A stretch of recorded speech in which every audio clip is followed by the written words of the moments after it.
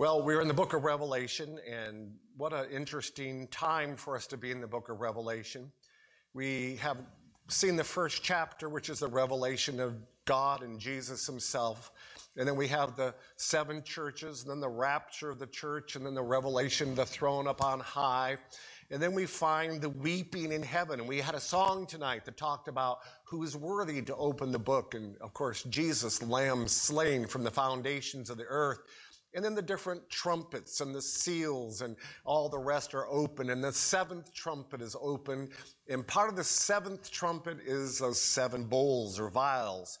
And 2 or 3 weeks ago, if you want to go back and listen, that's sort of where we kicked back into this series, is those seven vials being dumped out. And how and why is all this happening? This is Jesus coming to put an end to the Gentile rule of this world, and he is now reclaiming the world for God. In the Garden of Eden, we sinned and we were separated from God. And now Jesus has come to redeem this world unto himself. And how does he do that? He prevails through the power of his blood. I tell you, I probably ought to insert somewhere in this series just a message on the power of the blood itself, because that is exactly how he is enabled and what is the power of his strength. I was thinking last Sunday being Easter and all the rest, we've missed communion this month. I know I missed it very much, to celebrate taking the broken piece of bread, the suffering of our Savior, and we missed taking that little grape juice, reminding us of the precious blood of the Lord Jesus. When several years ago, my mom came and stayed with my wife and I for a good period of time.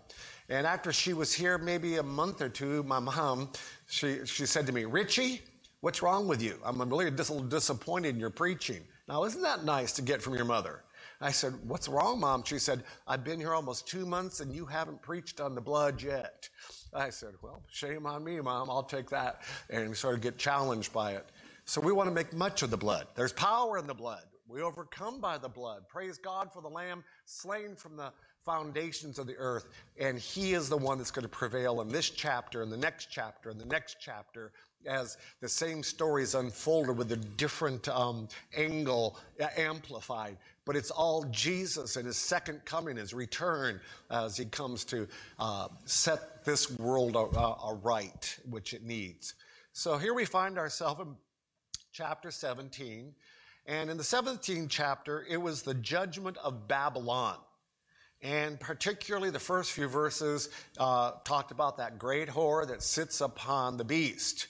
And it was quite a picturesque thing. So let's have a word of prayer and we'll dig in again. Heavenly Father, I pray tonight that you'd help me as I preach, that I would have ability to make it very clear, and that you would use the word of God to speak to our hearts, to motivate us to be servants of yours. Father, I pray that the different places that are hearing it, that their internet would go well, their phones and everything, and help the electronics here as well. And now, Father, may your hand be upon my mind, my heart, my lips, and may I speak with power and authority tonight in Jesus' precious name. And everybody said, Amen. Well, if you could be here tonight, we've been joking with, some of you might remember Miss Teresa took the skeleton from the science lab and brought it down. And he's been the most faithful person. He hasn't missed a single service. But tonight he became Pentecostal. They raised both of his arms up like that, and they put a sign that says, Amen, like that. So tonight I really feel charged up, ready to go. Jeff's saying amen. We've even got those dry bones excited about these messages. So I hope that you're ready tonight. Let's start with chapter 17, verse 1, just a little bit of review, and then we'll get to new material. Verse 1, and there came one of the seven angels which had the seven vials, and talked with me, saying, Come up hither, and I will show unto thee the judgment of the great whore. Now, let's remember what the great whore is. This is the ecumenical Babylonia type of attitude, the spiritual harlot that from the beginning of time has been the anti-type of God on this earth. And she's the one that's rejoiced in the death of the saints of the Old Testament and the saints of the New Testament. And she's made herself drunk with their blood.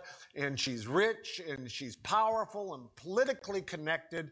This is the one now that God says, show to John, particularly what I'm going to do to that church that is not my church. The church that says they're the real deal, but they are not the real deal. I want to show you particularly her. And then in the second part of this, we're going to get over in chapter 18. He's going to say, I'm going to show you the political Babylon.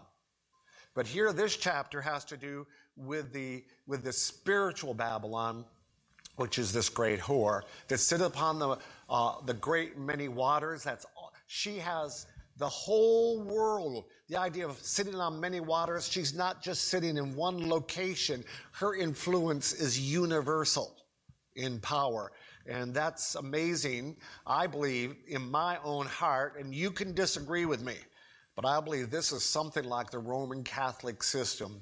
And it's amazing in Roman Catholicism, they can go into any place in the world and sort of mix themselves with whatever religion is there until eventually they're able to overcome it and they become dominant. They'll just wait, 50 years, 100 years, a century or two, and eventually they supersede.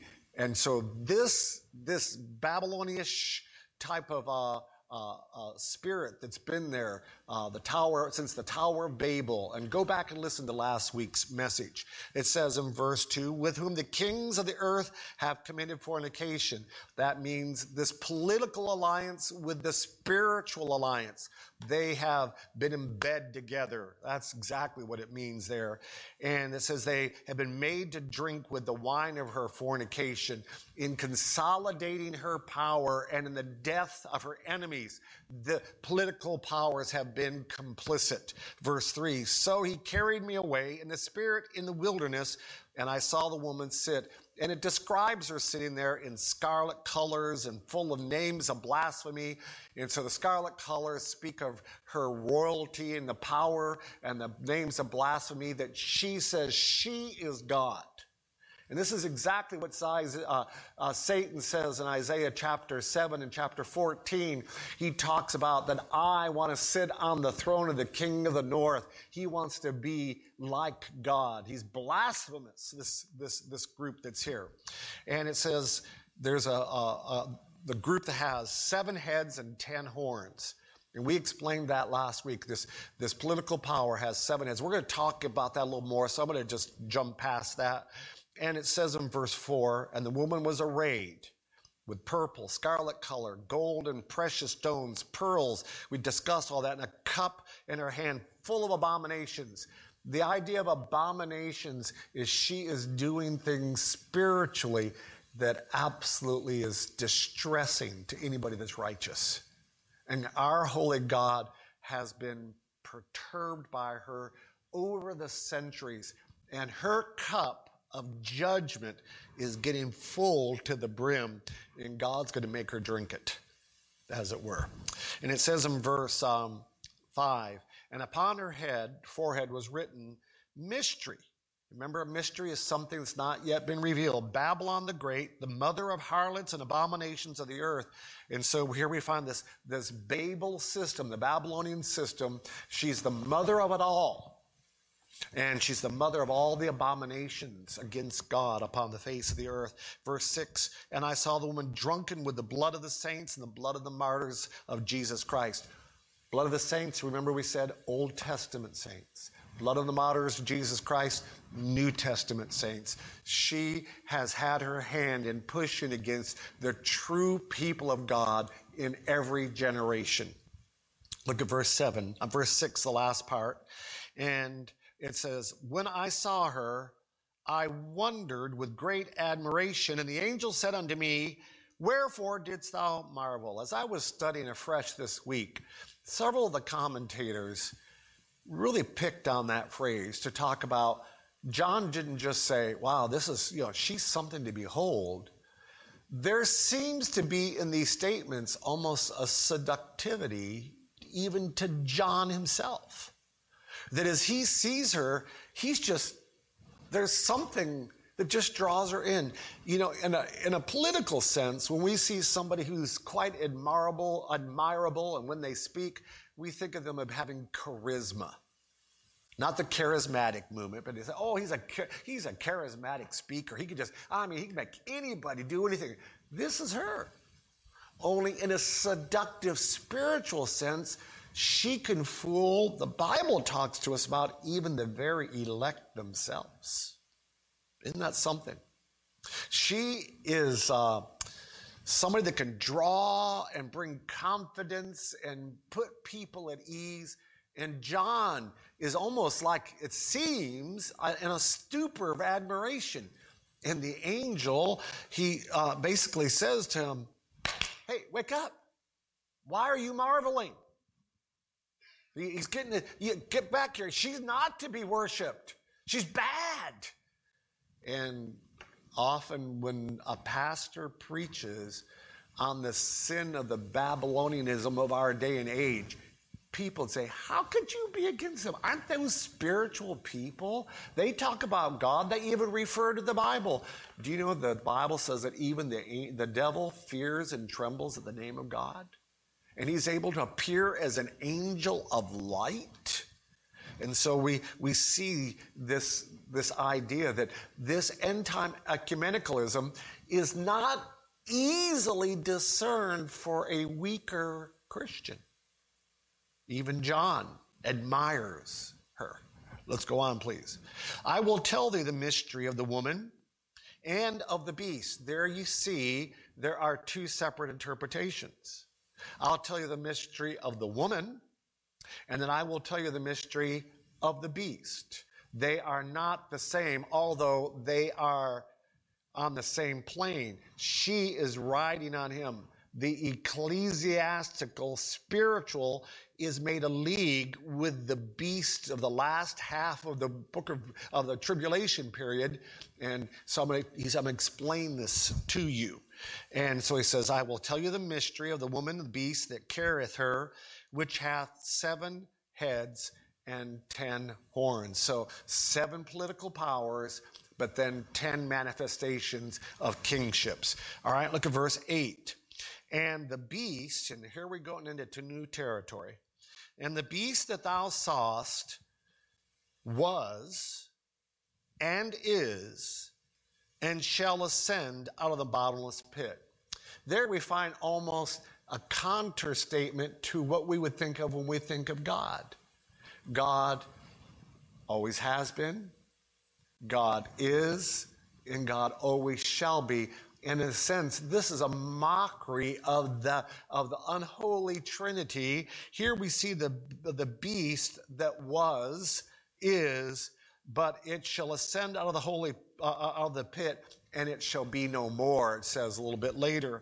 And notice where it gets this, it says it'll ascend out of the bottomless pit. In the chapters before, do you remember when we studied, it's Satan that's giving the power to this beast. It's ascending up out of the bottomless pit. And this end-time ecclesiastical church and this beast have their authority and strength. And indeed, do we know Satan has some power? Yes, he does. Enough to think that he could even overthrow God. He is not a weak little sissy. He is able to enable. He's the prince of the power of the air on this earth. And we talked about last week or 2 weeks ago that in the end time, their very last battle almost seems to be an air power struggle. Maybe a nuclear war at the end that's going on. I don't know. So here he has this power coming up out of the pit. Go on, please. It says, and he shall go into perdition.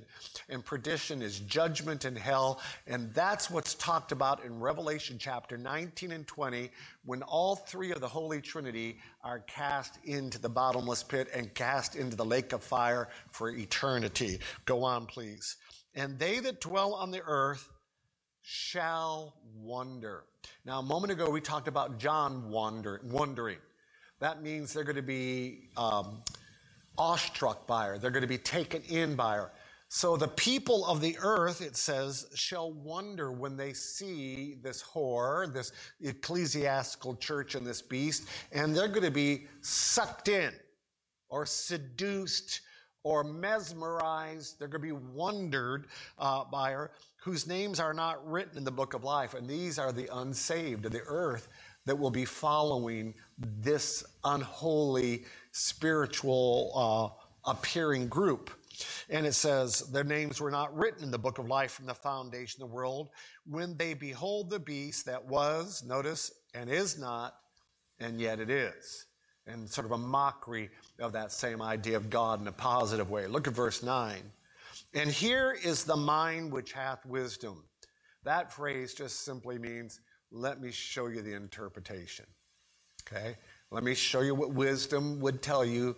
This is what's going to happen. The 7 heads are 7 mountains on which the woman sitteth. Almost every commentator, almost without exception, points back to one of 2 interpretations to this, and 95% of them point back to one interpretation. One interpretation that is not as held by most is that these are 7 political powers that she has made around the 7 seas, around the world, and that she's drawn her strength out of 7 kingdoms around the earth. 95% of the commentators believe these are the 7 hills of Rome, and that this is Roman Catholicism or something in that era. That is, the moment the church is raised up and all of the true discernment is removed. And remember, when the church goes up, the Holy Spirit no longer is doing the repressing of sin, and Satan seems to have full sway. Up comes this ecclesiastical group, and it's riding on these 7 mountains. And most people would say this is a spiritual political alliance that's rooted probably in Rome, Italy. All right? And then it goes on. It says, the 7 heads are 7 mountains on which a woman sitteth.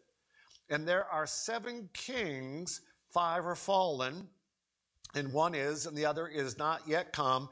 And when he cometh, he must continue a short space. Now that sounds difficult, but it really isn't. The 5 kings, it says there are 5 kings that are fallen. These are the Gentile powers. You're taking notes. These are the Gentile powers before Daniel, before this time. And so you would go back to Babylon and the Medo-Persians and the Greeks and the first Roman Empire and all the rest. You add them up. There are 5 of them that have come up to that. And one is, that would be the Roman Empire upon which John is living. So we have 5 and we have 1. And then he says, and the other is not yet come. So there's going to come a reviving of the Roman Empire. In the year 476, the Roman Empire was defeated and out of power. And for the last, 1,500 years, it hasn't officially existed. But when the church is taken out and Antichrist comes back, the 10 toes, remember, are going to instantly come back in. And these 10 kings will form a loose but powerful alliance upon the face of the earth. All right? So 5 kingdoms that were, 1 that is the Roman Empire. It no longer exists. And the one to come would be the revived Roman Empire. That would be the 7th. Now let's go on, please. That same verse, and it says, and the other is, verse 11. And the beast that was and is not, even he is the 8th. So if you remember from last week, we went back in the book of Daniel, and we looked at these 10 horns coming up, remember? Remember the 10 horns? And then 3 of those horns were to be knocked off, and 1 was going to come up. That becomes the 8th horn. Okay? And that horn is the Antichrist. That is the beast, and it's talked about here. So see, it wasn't as hard as you thought it was. All right? 5 Gentile powers that have been in power up to now. The Roman Empire, And then the revived Roman Empire, and this is that seventh.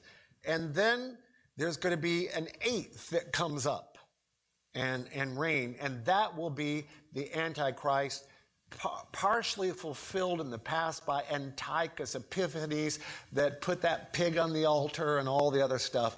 This is what he's talking about here. This is God's timeline for the rule of the world.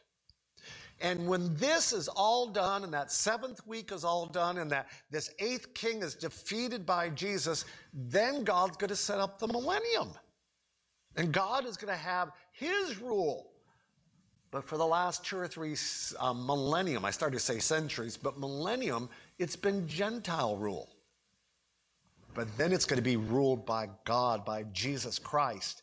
And it won't it be something if you and I were alive and lived in the millennium to have Jesus as our king upon this earth?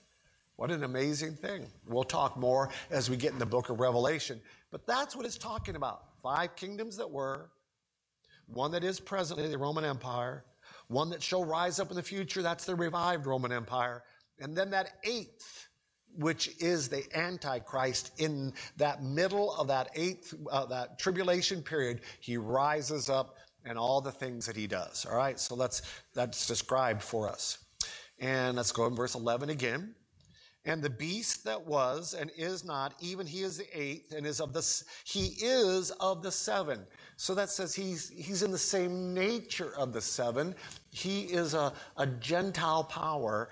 And who's been giving them power all these years? It doesn't come from God's way of running things. Comes from a Gentile source. It comes from even Satan's authority upon this earth. And he goeth into perdition. Now, remember I already said what perdition is? There's going to be a judgment of the ungodly into the lake of fire, into perdition. All right? Look at verse 12. And the 10 horns which thou sawest are 10 kings. So these are that 10 Roman Empire kings, the revived Roman Empire that is it's not where we can see it today. Everybody's trying to guess what the configuration would be.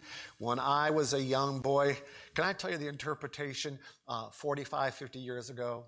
Everybody thought it was the European common market and that the Antichrist was Henry Kissinger. Everybody had it all figured out. I guess he's still alive. Maybe he could still rise up, the guy that was and is not. We don't know.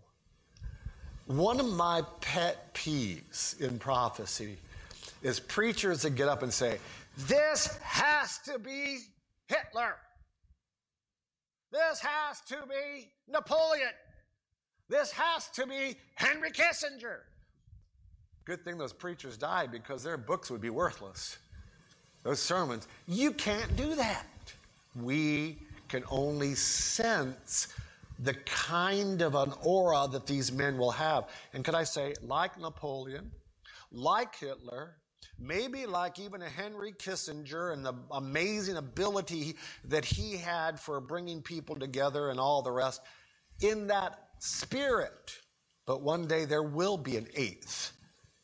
And he will rise up with that kind of authority. And look at verse 12 again. The 10 horns, which thou sawest, are 10 kings, which have received no kingdom as yet. They haven't been revived yet, but receive power as kings 1 hour with the beast. Now, a lot of people, we talk about, the 70 weeks of Daniel and this, 7 days, and they try to say the kings are going to be 1 hour of that. I don't think that's what it's talking about. I believe that they're going to have a temporary time. It's not going to be a long rule over centuries. They're going to be 1 hour. And how long is the tribulation period? 7 years. So this is the idea of 1 hour. Maybe I could best give it to you like when I was a child. My mom would say, we'll go in a minute. Do you remember asking your mom how long a minute was? And then you got really snapped behind the ears, when I'm ready. Okay? So I would sort of put this 1 hour in that kind of an explanation. They'll receive, could I just put the word 1 minute? 1 hour, one little short little period is the idea of 1 hour. They're not going to rule for a long period, but they shall receive power revived after the church is gone for this 7 years to be with the Antichrist. And these 10 horns will agree with that 8th one right there, all right? Verse 13.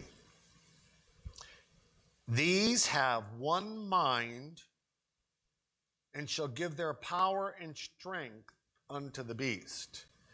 This means they've signed peace treaties. This means that they have given authority over to one to make decisions. And when you look at a lot of the different loose political configurations, even the last century or two on the earth, let's take just a few of them. The Axis powers and the Allies. Do you realize, I'm not saying those are these powers, but I'm just giving you an idea how it would work to give authority. There was a point during World War II where all the Allies, and we call them good guys, gave all their power over sort of to the United States, and they let Eisenhower lead them into Normandy. I mean, he made final decisions for a lot of nations. On the other side, you had the Axis powers, and they gave their power to Hitler. And Mussolini and the head of the Japan worked all together and so this was not unthought of. This is something that we see. We look in communism, we used to call it the Iron Curtain. And those countries, Yugoslavia and Hungary and Bulgaria and I don't know, all the countries around Russia, they all were ruled out of the Kremlin. So when we talk about this 10 nations ruling together and they had one mind, it means they agreed to act in unison. The European Common Market, let's just say that maybe as part of this revived Roman Empire, they now have their own currency. It's called the euro. Now, whether it's the euro or whatever it is, they have one power. They've agreed on one economic, one political, and the whole representing one spiritual unity upon the face of the earth. They're working together. It says they have one mind. They give their power and strength unto the beast, and the beast gets his power from the pit. Satan in disguise. Look at verse 14.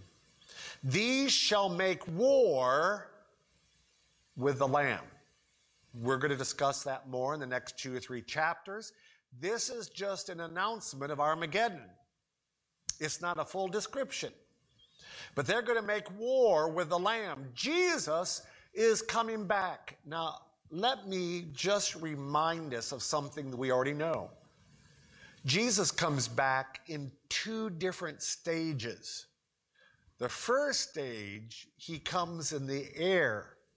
And he blows, calls the trumpet and the archangel, and up comes all the Christians, dead and alive, and they meet the Lord, and so are they ever with the Lord in the air.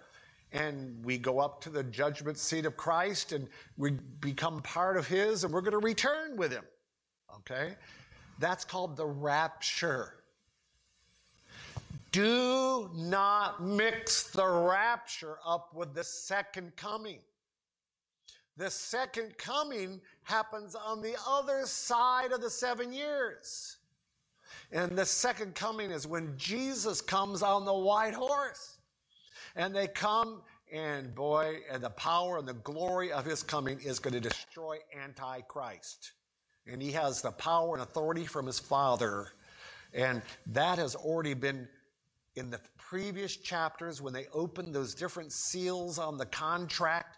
He proved that he had the legal right to redeem this world. And so what we see now in these judgments is Jesus now coming back to claim what has always been his, but Satan had somehow got his grimy little fingers on. He's come back to get this world. They make war with the Lamb. Let's sort of picture it in this way. In 1947, Israel was restored to their land. Britain was ruling over Palestine, and different ones with the UN. They made a treaty, and nobody could believe after 2,000 years of no Israel, there it was again. Never has anything like that ever happened on the face of the earth. But from 1947 until 2020 that we live right now, the Palestinians that had lived there for those 1,800 or 2,000 years, they're not about to give up their claims. And you read anytime that there's bombs going against Israel and the Palestinians are shooting back, the Palestinians just don't think the Israelites had any right to come and take their land. And of course, the Jews say this is the promised land described by Moses, with the Great Sea and Lebanon to the north and all. This is our land that God has given us, and he's brought us back. And in that time when the fig tree blossoms, we know we're getting close to the coming of Jesus. Okay, all that's happening. But my whole point is this: that tension, that fighting over the promised land is there. And we find here that Satan is not about to let his grip loose of the political power and authority of this world. And even though he knows in court, in front of the Heavenly Father, that he has been evicted, he still makes war. He still makes war. Look on, if you will, please. These shall make war, in verse 14, these shall make war with the Lamb, and the Lamb shall overcome them. Boy, that's a wonderful statement, isn't it? The Lord is going to win. You might say in some ways, if you read the book of Revelation, it's a spoiler, because we already know who's going to win in the end. It's sort of like, every once in a while there's a big game played on Sunday, and people come to church and they're trying to be, faithful and not be home listening to the Super Bowl or whatever. And so they'll put it on some sort of a recording. And so they walk out and somebody will say, "Yay, don't tell me who won. I don't want a spoiler." Somebody has to say it anyhow, don't they? They want to go home and watch the game like it was just unfolding. The book of Revelation has already unfolded the whole thing. Jesus wins. And as such, our Redeemer will be able to redeem you and me and give us eternal life. Listen, you're on the winning team. You know that your Redeemer has the authority and the power to overcome the beast and Satan, the dragon, and every other label you want to put him over on. He will be dethroned and decommissioned, and Jesus will be enthroned upon this earth and for all eternity. Our King of Kings and Lord of Lords will be overcoming. So let's read that a little further. Verse 14, these shall make war with the Lamb, and the Lamb shall overcome them, because he is Lord of Lords. He is King of Kings. And they that are with him, with Jesus, are the called, the chosen, and the faithful. And that's you and me, brother. That's us. You know the Lord Jesus. God's knocked on the door of your heart. He's called you. And in Jesus, he's chosen you. And he's asking you, the faithful, to come with him. When Jesus returns on this victorious day, the church and others will return with him. The called, the chosen, and the faithful. So will we be at this event? Yes. But we'll be riding with the other side. Amen? Let's go on, please, if you will. Look at verse 15. And he saith unto me, the waters which thou sawest where the whore sitteth are peoples and multitudes and nations and tongues. And so here he talks about the universality upon the waters that the whore sits on. Remind ourselves, she is the end-time church, the ecumenical church. Many tongues, many different nations. It's universal. And this battle called Armageddon will take place. I'd like to read just a few passages to us. Let's go to Psalm 2. Would you turn with me to Psalm 2? We're going to talk about this end time battle, and it's the second psalm of the Psalms. All right, let me get back there. Turn with me if you got your Bible. Maybe this will mean more to you having studied this prophecy recently. Why do the heathen rage and the people imagine a vain thing? The kings of the earth set themselves, and the rulers take counsel together against the Lord and against his anointed. So who's the anointed? Jesus. Saying, let us break their bands asunder. What does Satan think he can do with this Armageddon battle? Break the authority of Jesus and God over this world. Let us break their bands asunder, cast away their cords from us. He that sitteth in the heavens, who sits in the heavens looking down at all this? Heavenly Father, shall laugh, and the Lord shall have them in derision. Satan, it's just a big laugh for you to think that you could overthrow God and that you could defeat Jesus. Then shall he speak unto them in his wrath. This is the God in heaven. And vex them. Not hex, vex. And the idea of vex there is they're going to be so sorry that they tangled with God and that they ever rose up against him, and he's going to come down and he's going to whoop them. All right?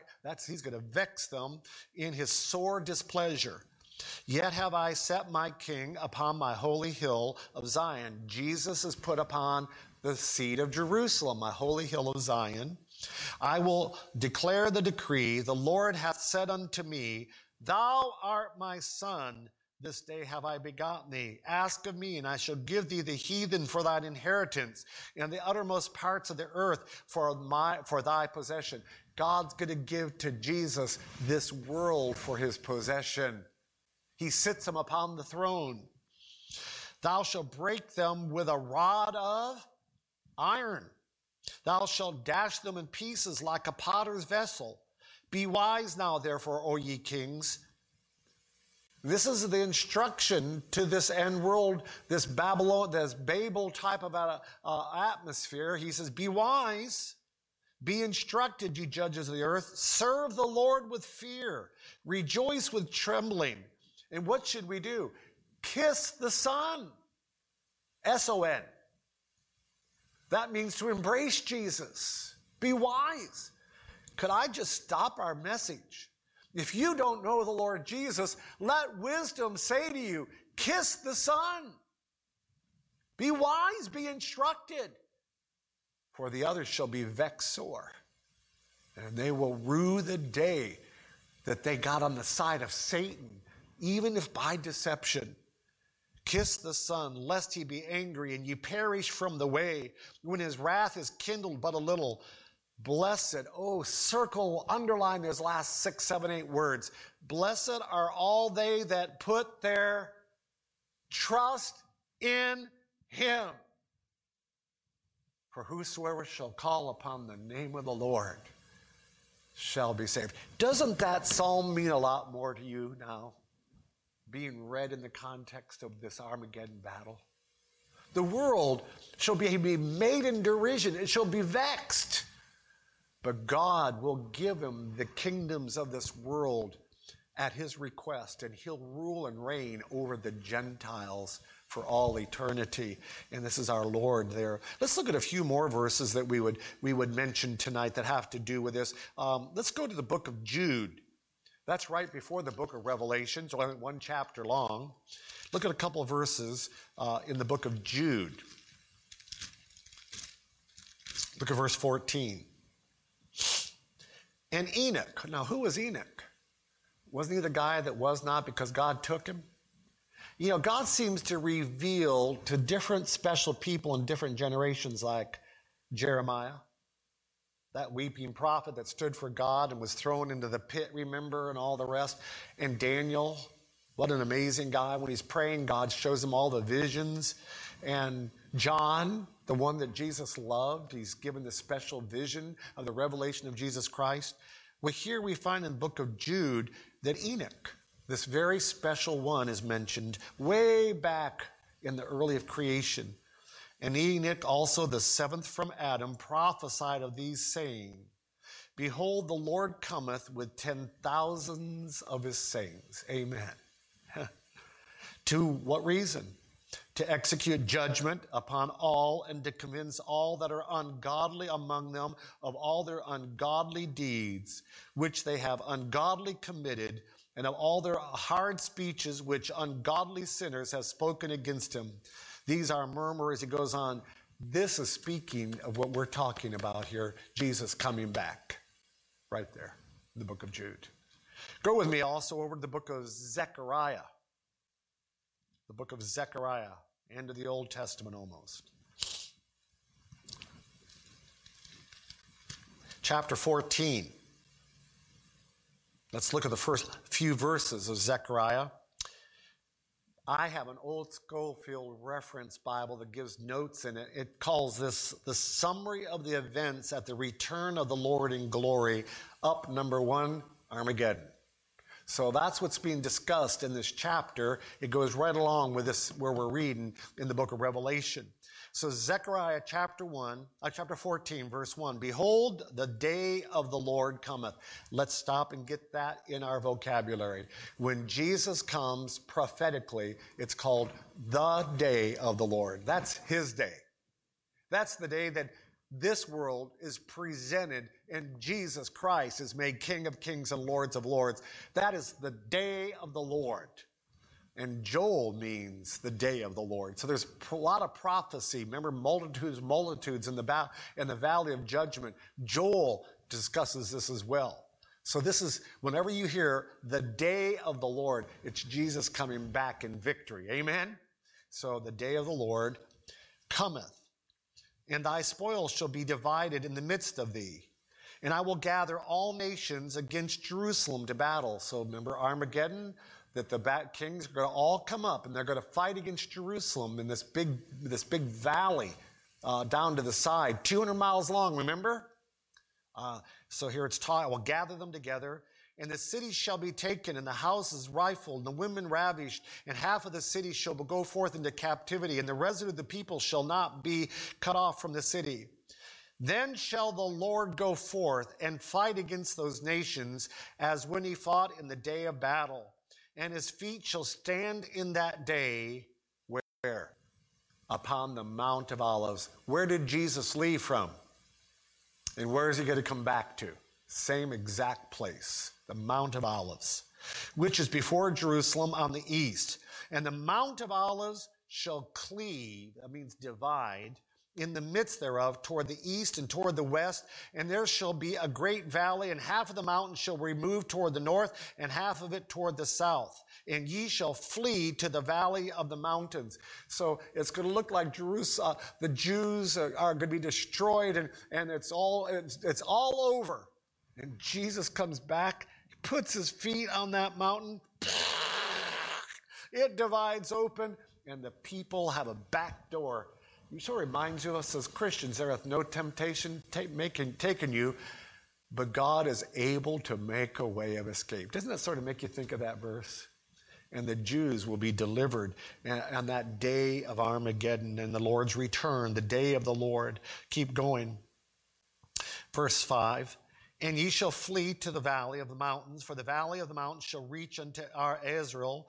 Yea, and ye shall flee like as ye fled before the earthquake in the days of Uzziah, king of Judah. And the Lord my God shall come and, mark it, all the saints with thee. Are you a saint? Say amen. Amen. Where will you be on this day?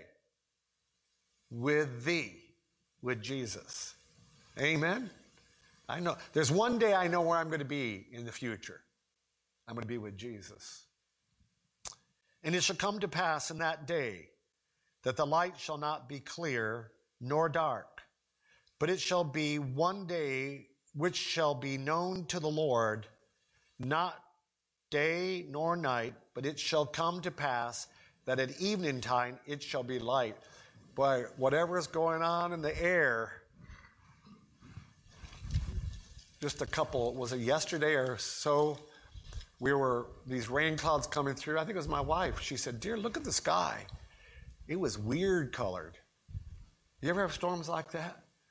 Man, this is one storm. When it comes, it says the light's going to be weird. The Lord's coming back. It's not day and it's not night. The judgment of God's coming, and the whole earth seems out of focus, is the way I interpret this. Verse 8, "And it shall be in that day that living waters shall go out from Jerusalem, half of them toward the former sea and half of them toward the hinder sea. In summer and in winter shall it be." And I get the idea of the living waters. Could it be possible that this world has been so ravaged by war that God brings healing to the earth itself? You can interpret that how you want. That's how I see it. Look at verse 9. "And the Lord shall be king over all the earth." Why? Because he has the title deed. How did he get it? He bought it with his precious blood. Why? Because he's the kinsman redeemer. Isn't that beautiful how it comes together? Okay. "In that day shall there be one Lord and his name one." We're not going to have any doubt who's King of Kings and Lord of Lords on that day and for the next years to come. "For he shall come to claim his own." Well, those are interesting passages. Let's go over to Revelation chapter 19 for a moment. Revelation chapter 19. Look at verse 11. We're going to look at chapter 18 next week. We're in 17 now, but we're looking in 19 because it sort of gives us further details of this judgment. So we're in 19, verse 11. "And I saw heaven opened, and behold, a white horse, and he that sat upon him was called Faithful and True." Who's that? Jesus. "And in righteousness doth he judge and make war. His eyes were as a flame of fire, and on his head were many crowns. And he had a name written that no man knew but he himself.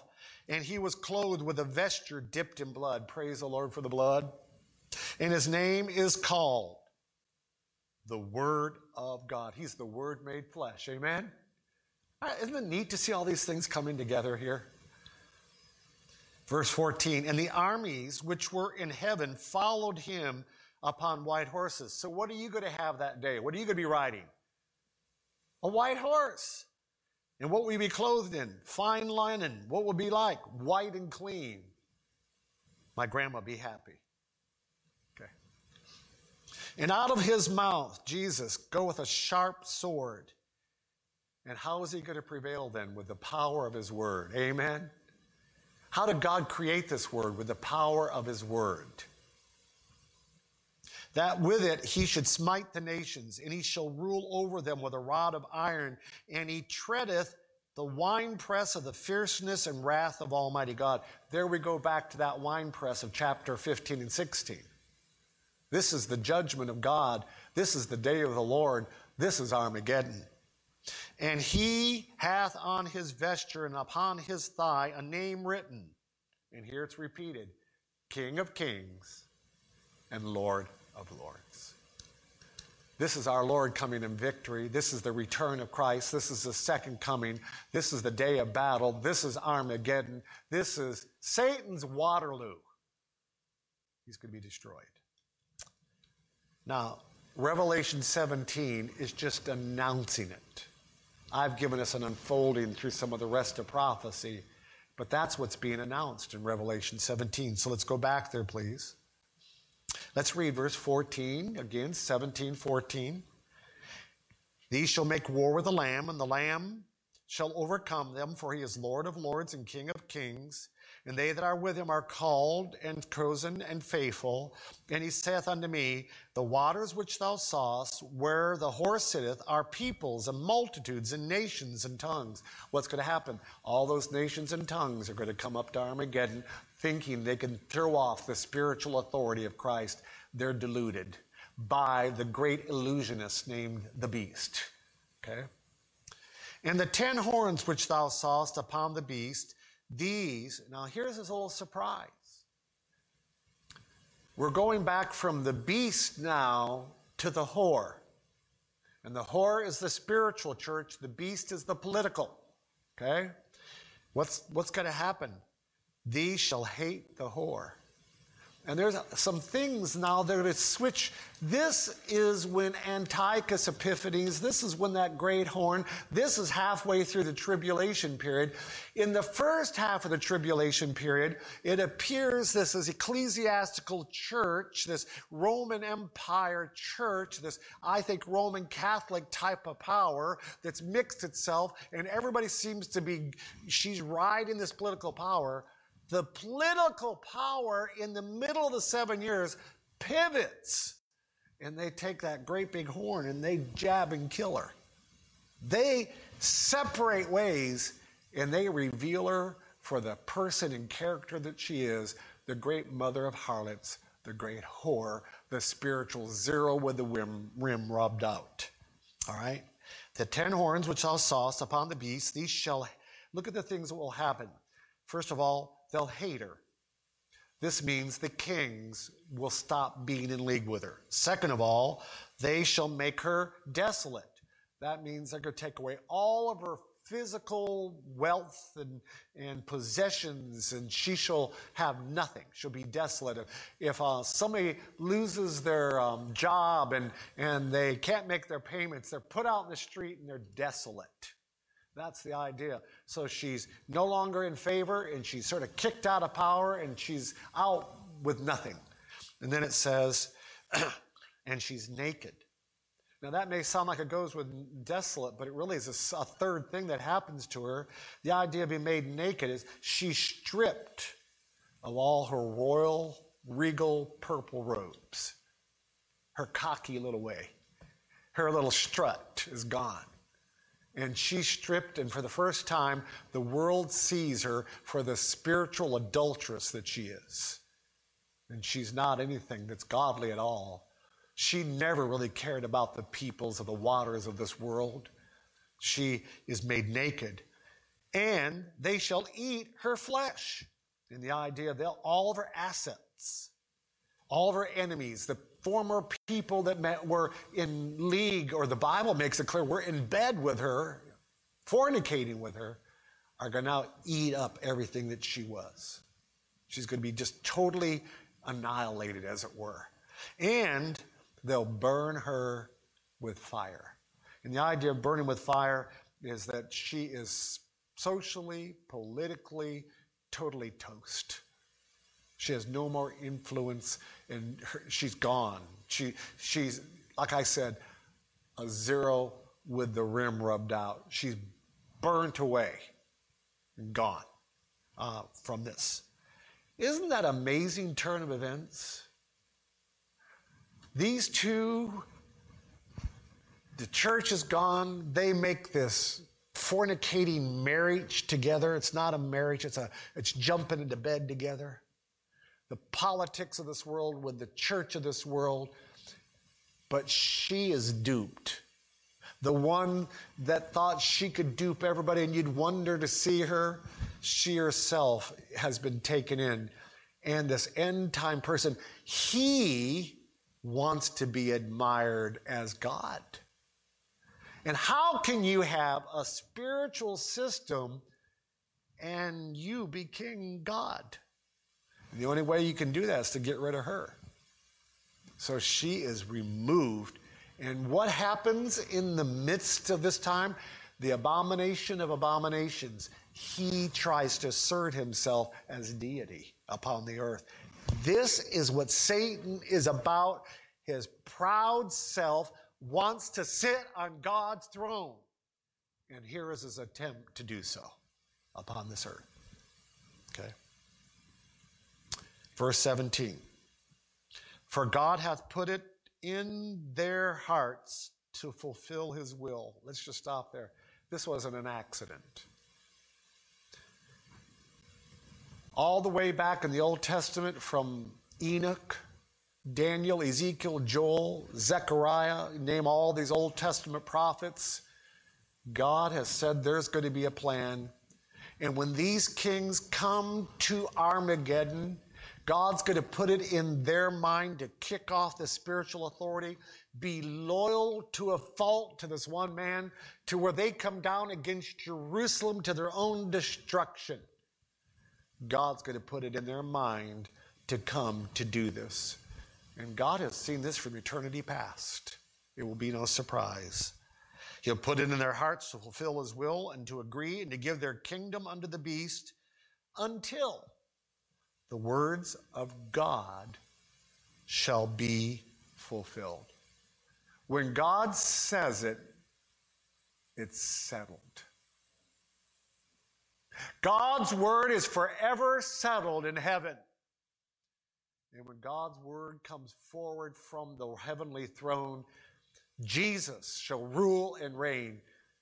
Satan, why don't you just give up? Verse 18.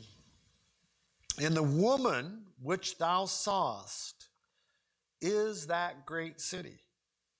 Like I told you, 95% of people believe it is some form of a spiritual domination on the seven hills. They believe it probably is Rome, which reigneth over the kings of the earth. And so we sum up with several different thoughts here this evening. First of all, we realize this Babel system has been working its way against God from Adam and Eve, Noah's flood, Noah's grandson Nimrod, Tower of Babel. It's worked its way all the way up, and here it's in full blossom underneath the Antichrist. And who is behind it? Satan. He is the one that wants to rule and reign over this. And so we see these two systems colliding. We have the political system. We have the ecclesiastical system. And the great whore is going to be destroyed in the end. That's what this whole chapter is about. Let me show you the explanation of the whore and of the beast. They're two separate things. And Armageddon is going to be unfolded in chapter 18 and 19. We'll deal with that more and more and more. Now, there's a question, and we're going to deal with this next week. I'm going to ask you a question and see if you can figure out the answer. When we have the political Babylon, will regular Babylon be rebuilt? And that'll be the Babylon. There's an answer in the scriptures on this. But we do know a form of Babylon, if not Babylon, will reappear. And it's also interesting, the very kings that were so excited about the spiritual apostate abomination now are the very ones that take the ecclesiastical church and have it for an end. Chapters 17 and 18 deal with the whore and this fornication with the political beast. Chapters 19 through 22, listen to this, deal with the Lamb and his bride. They're put side by side. The fake, that which is the 666, that which comes short, and that which is perfection. The thing that you and I need to really realize in our life, we can be part of the overcomers. And it only happens if your name is written in the book of life and your name has been written in the blood of the Lamb. Have you accepted Jesus Christ as your Savior? As I read a lot of the commentators, they'll all stop. They're all stopping right in all this material here, and they're pleading with anybody that will listen. Why would you want to be cast into perdition? Why would you want to go into the lake of fire when God has made a way of escape? And here he's called Lord of Lords, King of Kings, and Overcomer. You can overcome as well if you'll receive Christ as your Savior. Shall we bow our heads and pray? Heavenly Father, I pray that if there's somebody listening to the voice of this message that does not yet understand that you, your Son Jesus, is the way of salvation, May they realize to not receive you is to die and to be judged in perdition and hell and burning fire for eternity. And yet, Lord, we saw this morning clearly in the book of 1 Timothy that you will have all men to be saved. But it's only for those that believe. Please, Lord, touch some hearts tonight of any man or woman or young person that has not yet bent their knee, yielded their heart and mind to you as King of Kings, Lord of Lords, their Savior. In Jesus' name, amen. Can I say to you, if you tonight need to know Jesus as your Savior, you don't need me to be there with you. You can, right where you're sitting, where you're driving, wherever you may be, you can bow your head right tonight and say, dear God, I believe Jesus is who he said he is. He is God. And I believe that I need to have my sins washed away by the blood of Jesus. And I want him to come into my heart. Just bow your head and say, Lord, I know I'm a sinner. And I know I need Jesus. And I believe he truly can save me. I put my trust in him. That's how Psalm 2 ended. Blessed are they that put their trust in the Lord. Would you do that tonight? If you do that, would you mind giving me a shout out in some way? Call me, text me, send me a letter. And I'd like to give you some things that'll help you start to grow in your relationship to Jesus. Let me know if you will. Tonight I've asked Brother Jim to come back, and we're going to sing a song of victory tonight. We're going to sing number 46 in our hymn book, and it's the song, Crown Him with Many Crowns, the Lamb upon His Throne. Number 46. Jim, would you come and lead us, please? We'll sing all 4 verses. Crown him with many crowns, the Lamb upon his throne. Hark how the heavenly anthem drowns all music but its own. Awake my soul and sing of him who died for thee, and hail him as thy matchless King through all eternity. Crown him the Lord of love, behold his hands and side, rich wounds yet visible above, in beauty glorified. No angel in the sky can fully bear that sight, but downward bends his wondering eye at mystery so bright. Crown him the Lord of life, who triumphed o'er the grave, who rose victorious to the strife for those he came to save. His glories now we sing, who died and rose on high, who died eternal life to bring, and lives that death may die. Crown him the Lord of heaven, one with the Father known, one with the Spirit through him given from his eternal throne. To thee be endless praise, for thou for us hast died. Be thou, O Lord, through endless days, adored and magnified. Lord, thank you for the victory that you've given us. Help us to live in victory this week. And Lord, we pray that you'd help us to be faithful in anything you give us to do. In Jesus' wonderful name. And everybody said, amen. Have a good week.